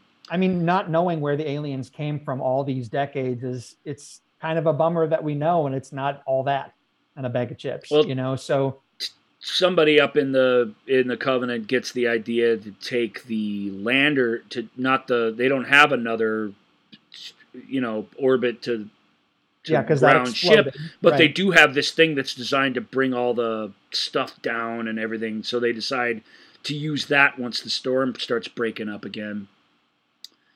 That's a neat idea. It does sort of make the debates that we've suffered through those characters work. I like that. I do like. Although what happens to them is kind of awful. Well, I guess we'll get to that. I won't reveal that. That's a famous thing from the film. But Jesse Smollett and Kelly Hernandez's character. I like that Kelly's is the. I like that in that relationship, it's the lady who's like sort of the one that's. He's like a yes man to her. He's like, yeah, listen to what she's saying. Yeah. Yep. Yeah. I think that works pretty good, actually. It in a very simple way, and again, in a way that isn't loaded with cheap, quick dialogue. There's a relationship there that develops that's interesting. Tennessee's coming. As soon as there's an idea, we know he's coming. He's been trying to get down there as much as he can. That when he's super happy to get a hold of what's-her-face, and she's like, okay, wow, Yeah, you guys are okay. Like, he's just so relieved. And What about my wife? Can I talk to her? He's great. Yeah. So here's the plan. It's all business first. What a great crew member. And then it's, yeah, okay, you mind if I talk to my wife right now? And that, her having to tell him she's gone it's well, this is something that kind of bothered me a little bit. Again, it's like I don't I necessarily like that there's time for grief amongst these characters, even if it is superficial. Given it in the film by more than one person. I think that's valuable. But structurally, I think one of the things that kind of bother me, and I don't need to be spoon-fed necessarily, but I do like introductions. I mean, they sort of talk about the trucks, which then, of course, are important in the end, but that platform ship that they use is never kind of introduced. Because I'm thinking, again, back to Aliens, it's like, obviously we see the loader because it's important later. And it doesn't need to be a 3-page The trucks, dialogue. obviously, they're shown securing those after the flare hits them, so that there you have a reason for that whole set to come back and be a thing. But yeah, the other lander is just like, introduce hey, wait a know. minute, we have that other convenient. Thing. Yeah. He does bring it up early in the movie, though. He says, hey, we can use that. And they're like, you can't use that in a storm. Also, you just can't use that, man. It's for the whatever. It's only... then perhaps that went over my head because I was like, where is this coming from? Good, because you don't really know what they're talking about, so it's not. I guess You're a dumb viewer, but they do visual cue of what it is. Yeah. You know, I mean, that was a great action sequence. You know, using that, it was a lot of fun to watch. It strains anything that's happened in the series from a physics sort of standpoint. But I agree, they do it. It's well done enough by a real master filmmaker that it works. This is, now that we're kind of coming up on the end, can we do something other than an airlock? I mean, it's like Aliens. Yes, it's a second time we're reliving the brilliance of that idea, but the fact that we're doing it again, we could dump molten lead on it and then hit the sprinkler system. No. You know what I mean? But there are. I'm just saying there's no airlock in that one. Yeah, but I don't know. It's like that's another one of those, like you said, hey, did you get that? You get what we're doing here? And it's like, it's been done too many times. It's been done better. I accept it here only because it's a false ending that the real evil is still with us. There's whilst saving crew members from the neomorphs, Walter gets his hand just absorbed or destroyed by acid, basically loses a hand. And he's instrumental in getting what's the very couple of 3-4 people that are left. At the end of all of David's experiments free to get to this landing pod thing. And we're not. And the David Walter stuff, I guess the stuff that bums me out the most is I find that all that stuff just stupid. I still really like Walter. I think David's interesting, but I think David talking to Crudup's character, David talking to everybody except Waterston, those scenes sort of fall flat to me. I'll show you the fingering scene or whatever. That was the famous scene. No, it was. I actually really liked the kiss. Of course, that's so homoerotic. I'm like, that's great. 2 Fassbenders for the price of 1. But and a really healthy and intelligent homosexual couple in this film, played by a couple of heterosexuals. It will look the other way on that one, but nevertheless, the representation in the movie. This is a diverse cast in every way that it can be, without feeling like there was some checklist that went along with it. Yeah, definitely. But I mean, I didn't mind the Walter David stuff, but it's so. They sort of go to the fact that Walter is a later model, so he's obviously upgraded. But then the fact that he dies, and spoiler, then comes back for that Matrix fight. Yep. It's like, and he's like, we've been upgraded since you were around, which is just such a dumb little kind of, well, that's easy. Yeah, I don't know. I don't know. It's not horrible, but it's certainly not it's not the applause line that the movie thinks it's supposed to be. That's for sure. Right. There's no doubt about that. But of course, we've got 2 characters who look exactly the same, so we're gonna switch them at some point, and the movie does that in a pretty clever way. but in an inevitable way. If this is a surprise to you that they've changed, that David won this struggle, that he sacrificed his hand to take his place amongst our heroes, then you're not paying attention. Yeah. He even heroically helps them survive in every way that Walter would have. So the alien gets shot out the airlock after that shower scene. It's not the abortion scene, but it's worth mentioning. It's intense. We haven't had anything quite like that in this series yet, let's just say. And two characters that we admire a little bit and that have been sort of sitting safely on the Covenant the whole movie. They're just getting it on, and all of a sudden, this will go into political theater a little bit, but I was very distracted by the presence of that actor based on personal crap. Like immediately, I'm I'm irritated by his presence. Oh, because of his fraud or whatever. Whatever that happened, because I had no idea he was in this. I'm like, oh, but when I saw his name in the front, I'm like, oh, okay, whatever. But that was a distraction to me. It was a distraction. But I think the ending is, it's just like you said, it's inevitable. I saw it coming a mile away. But I think it was one of those things that if you're a good viewer, you know what it is. But it's definitely a twist that even though it is inevitable, you are willing to play along with that. But it's like the call is coming from inside the house. You know it the whole time, but the actual revelation of what it is, right. It's always kind of that. Oh, and sorry, these deep dives contain them. Sorry for the massive spoiler for Covenant, but it has to be talked about because it doesn't work as great as it could. It works the best because it's not a revelation that is given to us. The fact that the coolest and most heroic character in the film is the one that we see her have the revelation, it makes it really, really painful.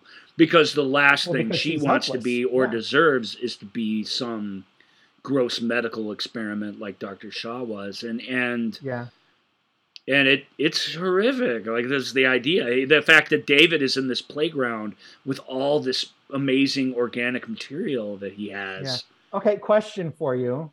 It's a horrific thought, and it's more icky and gross the more you think about it. That's a win for the end of the film.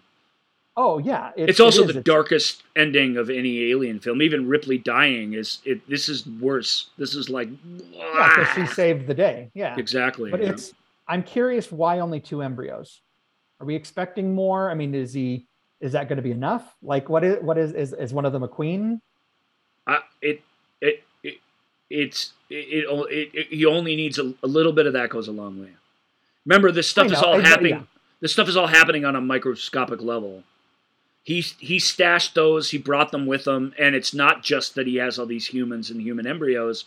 He has just this little bit of alien DNA and with the knowledge that he's gained, the monstrosities that he can create with this the technology now too. Which has a question. Has anyone ever tried to determine or understand why technology went backwards? No. The fans really want an answer to that, but no, they went backwards because the newer movie took place in the 70s. That's the only reason. Michael, just... No. It's because it was filmed in 1978. I understand, but I'm like, you don't think it's necessary to somehow explain why technology was less? No. If you want an explanation, there is one. This is a huge, fully funded scientific ship, as was the Prometheus was designed and built by a quadrillionaire. The Nostromo is just a tugboat attached to a giant mining thing. That's always what I kind of went in my head after I watched But the reason is because computers in 1978 aren't like computers now. And to make everything going forward look like 1978 version of the future is limiting and stupid. Because we shouldn't care. And if you do, I don't necessarily care, Ryan. I'm just curious if they ever thought about somehow addressing it. They don't address it directly, but that's the common for the people who are all up in arms about that. That's their story, and they're sticking to it. And it's not a bad one. I just like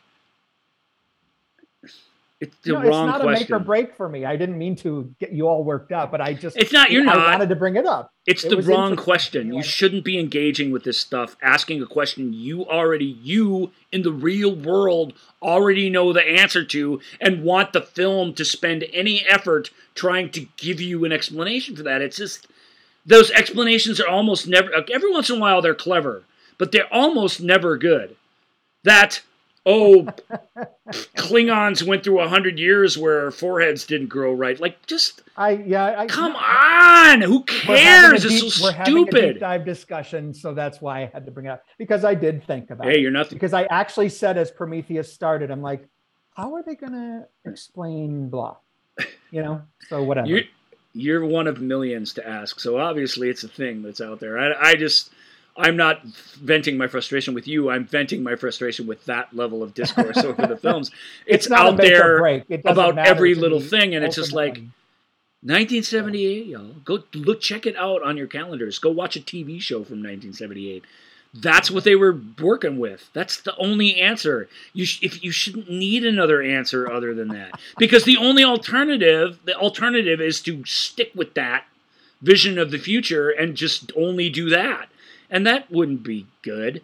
The Prometheus and the Covenant have all kinds of visual splendors and amazing bits of technology and stuff. I mean, you know. Well, I'm just thinking like those 3D, dimensional maps they have on Prometheus and on Covenant would have been really handy on the Nostromo. Oh, yeah. That would have been very helpful. Yes. Super helpful. Like although Dallas, everyone would probably be okay. No, probably not. Probably not, because we've seen what happens time and time again. Well, it's the same in all of Romero's films. It's the people's stupidity and curiosity and greed that ends up killing them, not the actual monsters. So. And I actually don't object too much to stupidity. It really is. It really is the film. When the film demonstrates something, but when it over-explains that to us, it takes any, and I really think Covenant, I give it a tip of the hat. Because the stupidity is the captain's stupidity. The fact that they're even there in the first place is where this all went wrong. You can trace it all the way back to the first act, just like King Lear. This was all going to happen. You had no choice once you made this decision. Yep. And so what happens to the rest of them is just sort of, it's unfortunate. They don't make all the best decisions. They're tripping over things and shooting themselves with their own guns. I mean, all the dumbest crap that can possibly happens. But in Covenant, it does feel a little less choreographed and a little less telegraphed than it is in Prometheus, which in Prometheus really, really frustrates me. So in this movie, it doesn't so much, because these guys don't act stupid until they do, and they really are. Simonton and Jogo, what they go through, like, I can't even imagine. I can imagine being so petrified that I wouldn't let my friend out of quarantine. Not because of the rules, but because I didn't want to be exposed to whatever the F was in there. And I just feel like that's a horrible feeling to think that you would do that. And looking back on it's harrowing, that whole sequence, and I can't blame them for reacting the way they do. It's just the fact that they reacted so viscerally, so quickly, rather than professionally. Yeah. Not necessarily that they're stupid, that it took literally that the whole second. Thing from an Alien standpoint is on fast forward, and that's sequence, that's the thing that it suffers from. That's the thing that the whole thing suffers from. It's like, well, I mean, I'm so glad it has a slow first act like all the rest of these have, but it doesn't have the patience with the kernel horrific ideas that the original film has. Yeah. Well, or that the second film is wise enough to just not show that time passing, like not including that in the story. It's a clever idea. So, but I'm glad you chose to do these, because it's like I'm so thrilled that I revisited Prometheus and I have a newfound appreciation for it, and that I finally got to see Covenant, and it was nowhere near as bad as I was expecting. Like it was enjoyable. Had, like, we discussed a lot of problems, but it was enjoyable, and I'm glad that I kind of have that completion of the whole franchise, and but I'm jonesing to, like you do, like maybe look at Prometheus in another year and see what comes of it, you know? Yeah, it doesn't get better. That Aw. well, I'll just say that second time you watch it is the magic time. So I'm glad you got to experience that this week, because it really is. It was for me. It's precisely what you say. I didn't like Prometheus because such and such and such and such. I know that about it. Now I'm watching it, and now I can accept what's really glorious about it, because I'm not being annoyed or surprised by these things that I knew I didn't like. That second time through you don't find more and more and more. Prometheus is a great movie in that you find more and more and more the more you study about it. That fact that some idea of human evolution happening to the point of creating a messianic figure that we then destroyed, and that pissed the engineers off enough to come. I mean, you don't have to be religious. In fact, I think the film doesn't come out on the religious side of the argument, either of these films, to enjoy them. But I think that faith and religion are ingrained in the DNA of these prequels is one of the most interesting things about them, and not one of the lamest things about them. And it also creates this visual imagery that goes along with it that Ridley put into his story that just is stunning. So those things I love about it. I am at this point, because I feel like he's made 2 movies that are really disappointments. So at this point, do I want another Ridley film to tie it all together? I mean, I think I do. We're on the verge of maybe that happening. So I'm not, well, because there's an Alien series now in development, correct? Is it Fede Alvarez that's doing it? Oh yeah, that's right. That I'm not interested in at all. I don't want to visit these things every week amongst love triangles and other TV show issues. I know, but we'll see. I'm going to hold judgment, but I kind of agree with you. I'm kind of, now that I've enjoyed Prometheus and didn't dislike Covenant, I wouldn't mind seeing some closure, something I keep looking to Rogue One and Leia's appearance at the very end. I want that to connect to the Nostromo.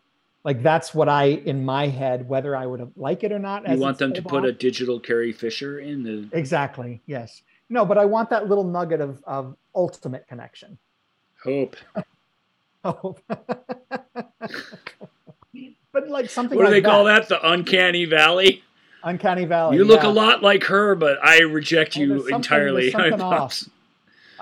But that's what I want. I want, if he is going to do a third, then I'm going to want that little nugget of connection.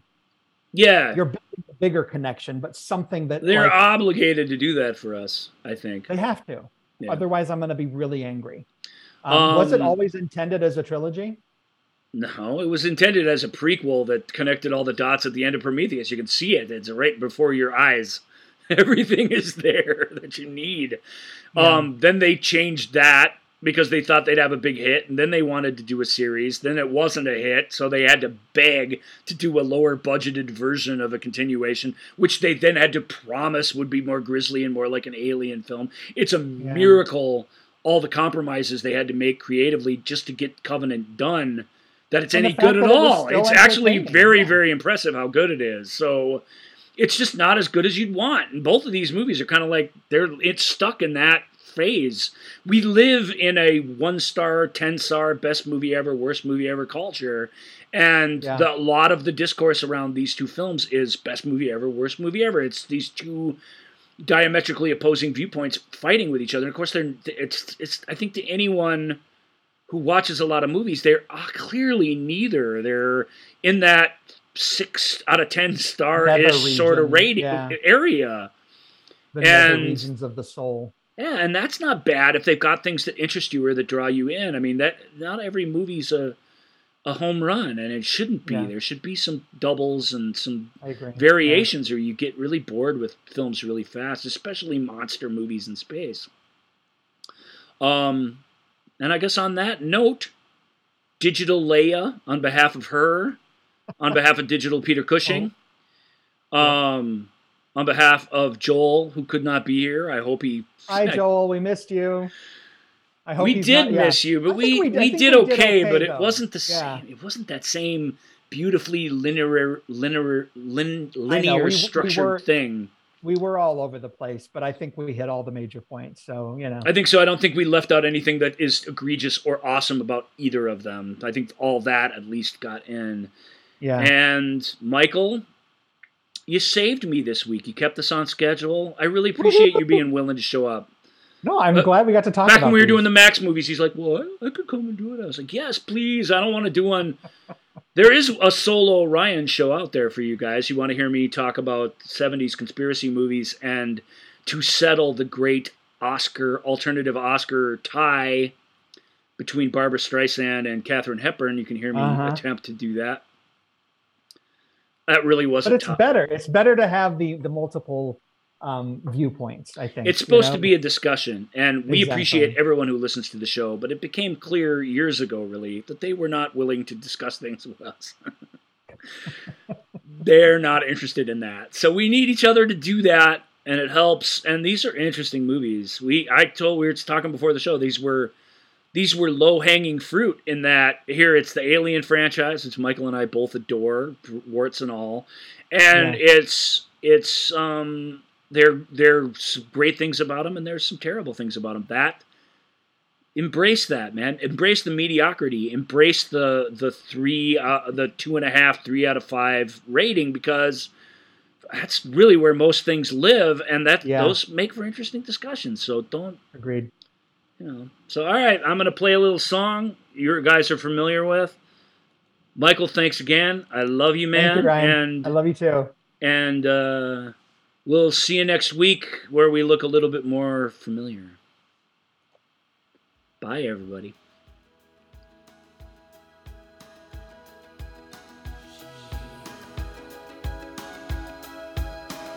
Thank you for listening to The Movie Show with Joel and Ryan. Remember, all views and opinions represented in this podcast are personal and belong solely to the speaker and do not represent those people, institutions, or organizations that the speaker may or may not be associated with, unless explicitly stated. None of these views and opinions were intended to malign or deceive. And now, here's the producers, circa 1982, to play us out.